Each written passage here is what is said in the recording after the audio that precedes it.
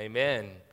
Well, in Matthew chapter 11, verses 28 through 30, Jesus talked about one of the most basic needs for our soul. And if you have your Bible with you this morning, and I hope that you do, would you open with me to Matthew chapter 11, beginning in verse 28.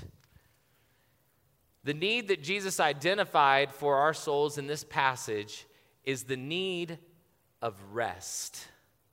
Our souls need rest. I hope I don't have to really convince you of that this morning. Hopefully you're already aware of all the ways that our souls can be bombarded in this world, the trauma that our souls can experience, the assault that our souls can come under. And what Jesus identified in Matthew chapter 11 is that in this crazy world, our souls need rest. Look at it with me. The words of Jesus to his disciples. Come to me, all who labor and are heavy laden, and I will give you rest. Take my yoke upon you and learn from me, for I am gentle and lowly of heart, and you will find rest for your souls. For my yoke is easy and my burden is light. Aren't those comforting words from Jesus? He had a lot of hard sayings, didn't he? I mean, to be on mission with Jesus requires a lot. He understands that our souls need rest. He offers rest in this passage to all those who labor and who are heavy laden. I wonder if that's you this morning. I wonder if you could identify and say, yes, that's me. I am one who labors, or I am one who is heavy laden. The word labor means to be fatigued from hard work. Jesus knew that it was not just our bodies that would grow weary, but that our souls could grow tired from hard work. Our souls can become weary, tired, fatigued, exhausted from labor. And Jesus knew that, and he said, come to me, and I'll give you rest for your soul. The word heavy laden means to be carrying a load that is more than you can bear. Imagine like strapping a refrigerator to your back and trying to walk, let alone stand, right? Jesus knew that just like our bodies can be physically overloaded, our souls can be overloaded. They can be overburdened. And Jesus knew that his disciples were going to experience fatigue and experience being overburdened in their souls. And he knew that because, one, they're just part of this world. Don't you know? I mean, Jesus said, in this world you will have trouble, right? That this world, that there is suffering in this world, that things are not right here, that it has been broken by sin, and that because of the curse of sin that is on the world, we experience trouble. And just by being alive, just by having one of these, I'm pointing to my body, my flesh, just by having this, I'm going to experience burdens in my soul just by existing. And Jesus knew that his disciples, as they lived in this world, were going to experience burdens and weariness in their souls. But it wasn't just being in this world. They were also called to be his disciples, and that comes with an extra burden of suffering.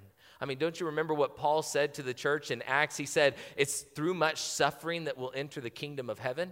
And Paul was not talking about our salvation. Our salvation is not earned by works. It's a free gift from God. But this suffering that we experience in this world, here's what it's doing. I heard John Piper say it this way. It's preparing the saints to marvel at the coming of Christ. Because as we look at the world and we look at all the trouble in this world, it requires of us to set our eyes on him and on a future hope. And as we set our eyes on him and on that future hope, it makes us struggle and toil and labor and work. But what we believe is that there's going to be this future arrival of Jesus, and the struggle and the labor and the toil and the work is preparing us to marvel at his coming, to glory at his coming, and to trust him while we await for his return. So Jesus knew that there would be struggles that his disciples would experience, all humans would experience, and that they would experience special struggles because they were his disciples seeking to follow him. Jesus knew that when his disciples felt fatigued and overburdened, they needed to know how to find rest for their souls. It's something that we need to be able to do, that we need to know how to do. Like whenever I'm hungry, I know how to find food to satisfy that hunger. And when I'm thirsty, I know how to find drink to satisfy my thirst. Well, when I'm overburdened, whenever I'm tired and weary, I need to know how to find rest for my soul. And Jesus told them that they could find rest for their souls. The word rest means intermission. What do you think of when you think of intermission? Probably a play, right? Or some kind of drama where at the middle of the play, the stage has all this excitement, all this drama, all this chaos going on, and then all of a sudden, intermission, and the stage rests. And that's what it means to find rest. It's like Jesus knew that in this world, his disciples were going to face all kinds of drama, and that their souls would need rest, reprieve from that drama. So I'm going to ask you again, is that you this morning? Are you one who labors or who is heavy laden? Do you need rest for your soul? Well, how do you find that rest for your soul if you know that I need rest for my soul? If that's your confession this morning, I need rest for my soul, how do you find rest for your soul? What did Jesus say to his disciples in Matthew chapter 11? Well, in that passage, Jesus told his disciples to do these three things to find rest for their soul, and here they are. Come to me. Take my yoke upon you. Learn from me. And he said, if you'll do that, you will find rest for your soul. So let's look at these in the text. The first one is come to me. Jesus said, come to me, all who labor and are heavy laden, and I will give you rest. The word come is an imperative verb. It means that it's a command, not just a suggestion. Jesus wasn't just suggesting that one of the ways that you could find rest for your soul whenever you're wearied and overwhelmed is that you could come to him. That's, an option. No, Jesus was commanding his disciples with this imperative verb, the word come. And when he said come, he was commanding them, come to me. When you need rest for your soul, it's not just a suggestion, come to me. Instead of coming to Jesus, isn't it true that we tend to medicate ourselves with something in this world when we need rest for our souls? Instead of coming to him, we look for some alternative source to provide a measure of relief to our souls. I wonder what yours is.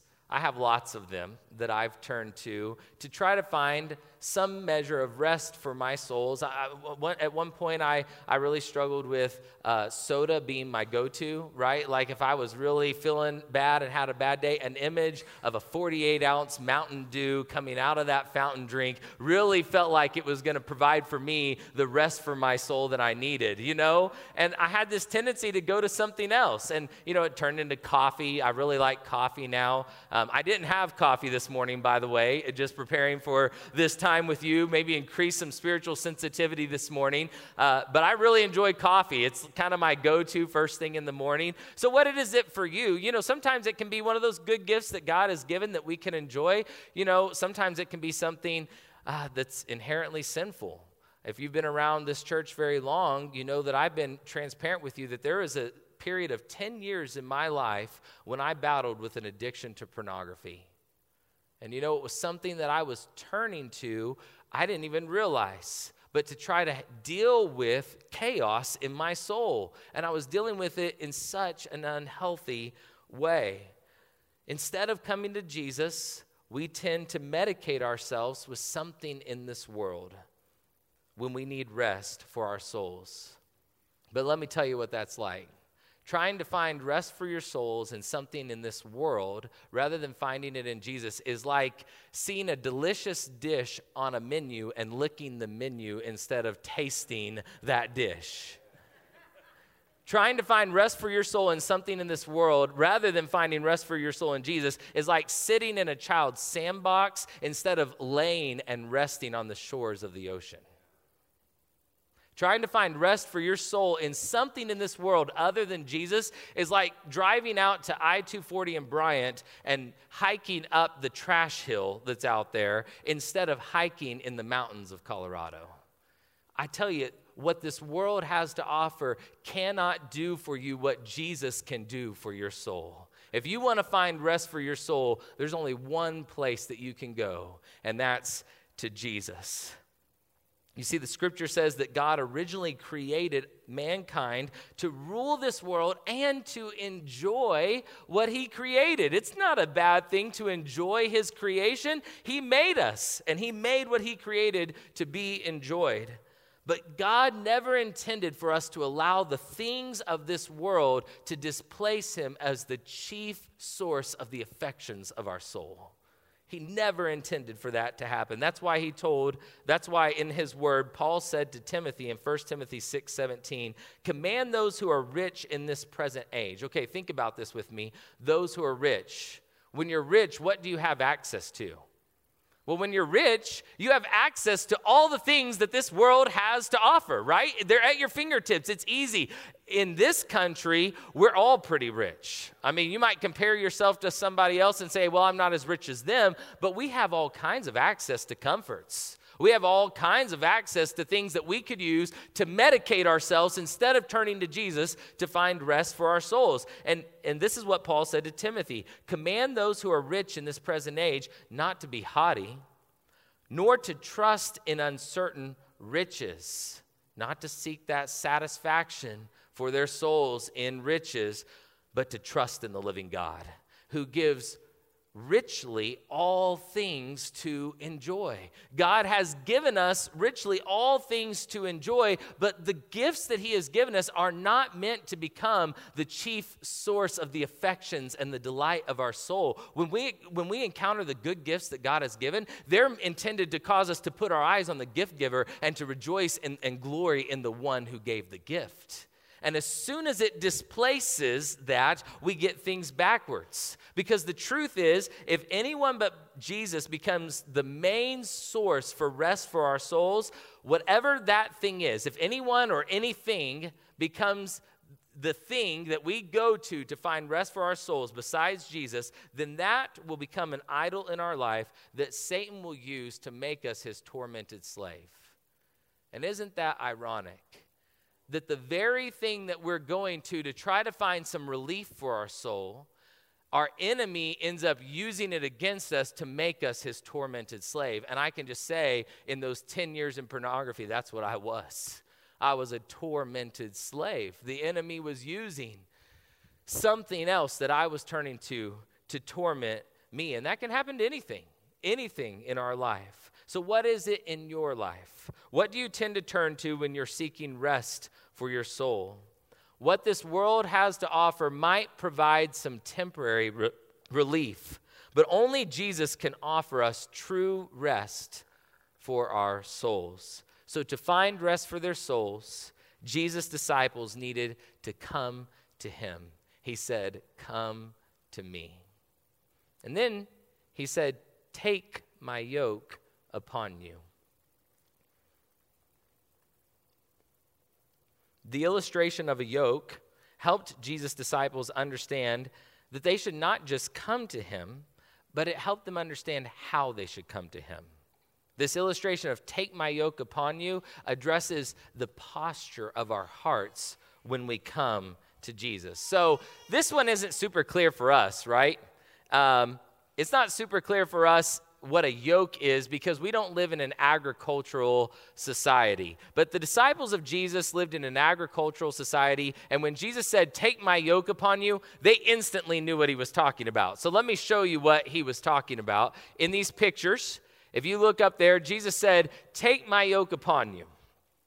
Well, a yoke was a tool for working with animals. It enabled two animals, the animals were typically oxen, to work together to pull a heavier load than either one could pull alone. Of the two oxen, this is important, one would lead and the other would follow. And they would be yoked together to pull a load that was bigger than either one of them could pull alone. What Jesus said to his disciples is, "Take my yoke upon you." Notice that he didn't ask his disciples to give him their yoke. He said, "Take my yoke upon you." Taking up his yoke is a posture of the heart. We can't take up his yoke if we're yoked to something else.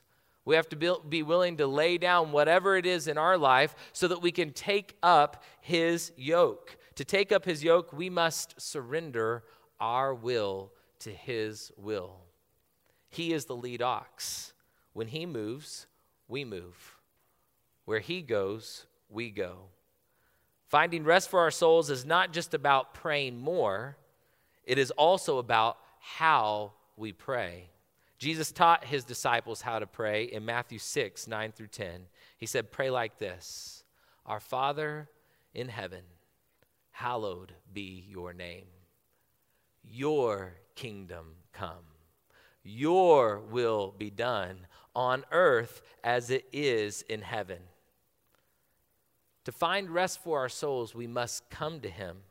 But we must come to him with a willingness to surrender our will to his will. Your kingdom come. Your will be done on earth as it is in heaven. You know, prayer doesn't always change our circumstances. I imagine by now you've discovered that prayer does not always change our circumstances. And a lot of times what we want is we want to find rest for our souls by avoiding the fire. God, change my circumstances so that I can find rest. Whatever this is in my life that is causing me to not experience rest in my soul, take it away so that I can have rest for my soul. But here's the thing. God doesn't always plan to give us rest for our souls by allowing us to avoid the fire. Often he wants to give us rest for our souls as we walk through the fire with him.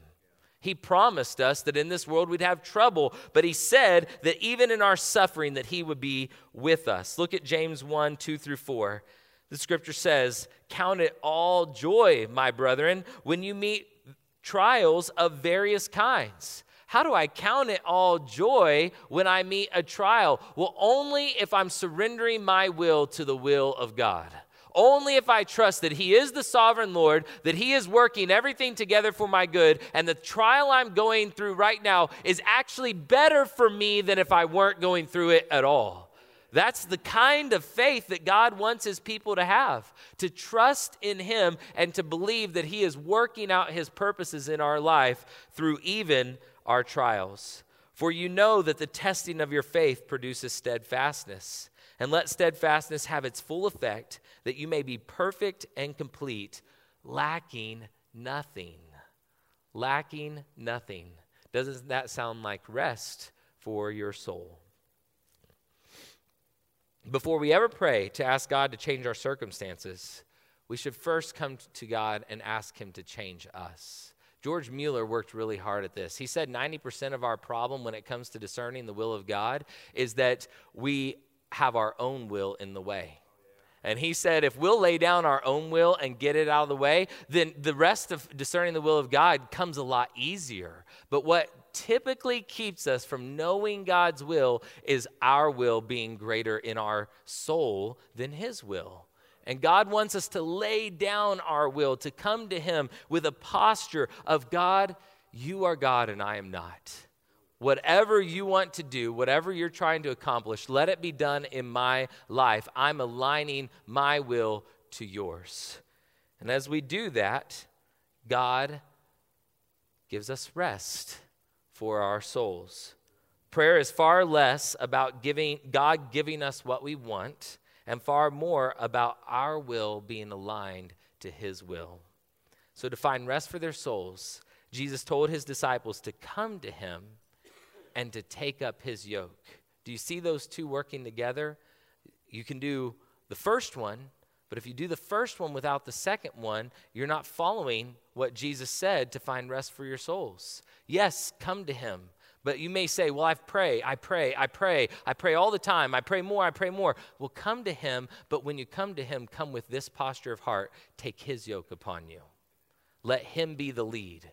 Where he goes, you go. Even if it means suffering, trusting that he's using that suffering to accomplish his purposes in your life. And we have this glorious hope that he's coming again, and he's going to set this broken world right, and he's going to redeem everything that's been broken and lost in our lives. Only God could do it. And so we look forward with that future hope, and we, in the meantime, trust him to work in us so that we will be ready to marvel at his coming. Come to me, and you'll find rest for your souls. Take up my yoke, and you'll find rest for your souls. But Jesus said one more thing in this passage that we are to do. He said, learn from me. Learn from me. And he called himself gentle and lowly of heart. He said, learn from me, and you'll find rest for your souls. What I am so grateful for in Jesus is that he did not just tell us how to find rest for our souls, but he showed us by the way that he lived how we can find rest for our souls. There are many great examples from the life of Jesus that we could consider to see how Jesus came to the Father and yielded his will to the will of the Father. But there is no example that is clearer in all of Scripture from the life of Jesus than the example that Jesus gave us on the night where he was to be betrayed and handed over to be crucified. In the garden, Jesus said his soul was troubled. Let's read this passage together, Matthew 26, 36 through 39. Then Jesus went with them to a place called Gethsemane, and he said to his disciples, sit here while I go over there to pray. And taking with him Peter and the two sons of Zebedee, he began to be sorrowful and troubled. So here we have Jesus, who's familiar with all of our sufferings. He became sorrowful and troubled. And he said to them, my soul is very sorrowful, even to death. Remain here and watch with me. And going a little further, he fell on his face and prayed, saying, my Father, if it be possible, let this cup pass from me. Nevertheless, not as I will, but as you will. Jesus showed us what it looks like to come to him and to take his yoke upon us, because he modeled it for us in the way that he came to his heavenly Father and he surrendered his will to the will of his Father. When his soul was sorrowful and troubled, even to the point of death, he came to the Father and he said, Father, if there be some other way, let this cup pass from me. You know, that demonstrates that it's not inherently sinful for us to desire a change in our circumstances when we're suffering. That's natural. It's something that we can want whenever we're experiencing a lot of suffering. But here's what Jesus understood. If changing my circumstances means that I'm not in the will of my Father, then I'd rather stay right here. I love this line from Shane and Shane, one of the lyrics of their songs. They sing, if your presence goes, I don't want to stay. And if your presence stays, I don't want to go. Lord, whatever it is, in all circumstances, in every season, in every situation of my life, help me to trust in you, to surrender my will towards your will. I just want to be in your presence. Jesus modeled for his disciples what we should do when our souls are sorrowful and troubled, even to the point of death. He showed them how to go to the Father and how to surrender their will to his. Jesus knew that his disciples needed rest for their souls, and he showed them what to do. When he needed rest for his soul, he went to the Father and surrendered his will. Will you learn from Jesus? Will you learn from him? Watch him. Pay attention to what he does. To find rest for our souls, we must come to Jesus and surrender our will to his. So to find rest for their souls, Jesus told his disciples to do these three things. We've seen them this morning. Come to me. Take my yoke and learn from me, and you will find rest for your souls. So how's your soul this morning? How is your soul today? Are you tired and overburdened? What have you been turning to try to find relief for your soul? Have you been desiring God's will over your own. Maybe you're aware that you've desired God's will over your own. Maybe you're even unaware. You just keep being mad at God because he's not changing your circumstances, instead of going to him and surrendering your will to his. You can turn to the things of this world to try to find some relief for your soul, but listen carefully. Only Jesus can provide true rest for your soul. Not only that, but God's word says that he doesn't just want to give rest to your soul. His word says he wants to restore your soul. He wants to restore your soul. Remember in Psalm 23, the Lord is my shepherd, I shall not want. I love this other translation of this passage. The Lord is my shepherd, I lack nothing. That is a great phrase. He makes me lie down in green pastures. He leads me beside still waters. He restores my soul. Jesus wants to give rest to your soul, but the purpose in giving that rest is even this greater purpose of bringing healing to your soul, restoring your soul. I mean, our souls experience trauma. Sometimes that trauma is caused by our own sin. And every time I sin, my soul's experienced trauma because of that sin. Or sometimes my soul experiences trauma because of the sins of another person. Sometimes my soul experiences trauma because of the circumstances in my life. And Jesus says, come to me and you'll find rest. And his desire is more than just to give you rest, but he wants to bring healing to your soul. He wants to restore your soul. Think about a doctor. A good doctor gives his patient orders to rest, right? He has an injury and he wants his patient to rest. Well, what's the purpose of that rest? Yes, right now in this moment, you need rest for your injury. But the ultimate purpose in that is not just rest in the moment. The doctor has a vision of your body being restored. He wants to see you become healthy again. Jesus is thinking along those same lines. He does not just want to give you rest right now. He wants to restore your soul. He wants to bring health to your soul. He wants to make your soul whole again. In order for that to happen, you must first come to Jesus. That's the first thing that he said. And there might be someone in this room who has never come to Jesus before or surrendered their will to the will of God before. And if that is you this morning, we don't want you to leave this place without having an opportunity to come to Jesus, because we know that your soul is weary and tired. One of the greatest burdens that our souls can experience is the burden of shame and guilt. And if you are living in shame and guilt right now, God wants to set your soul free from that. And you might even be wondering how. What I've done is so terrible. My past, my choices, it's caused me so much harm. It's caused so much harm to other people. How could I ever get out from under this burden of shame and guilt? Well, the good news is that the way of escape does not come from what you need to do, but it comes from what Jesus has done for you.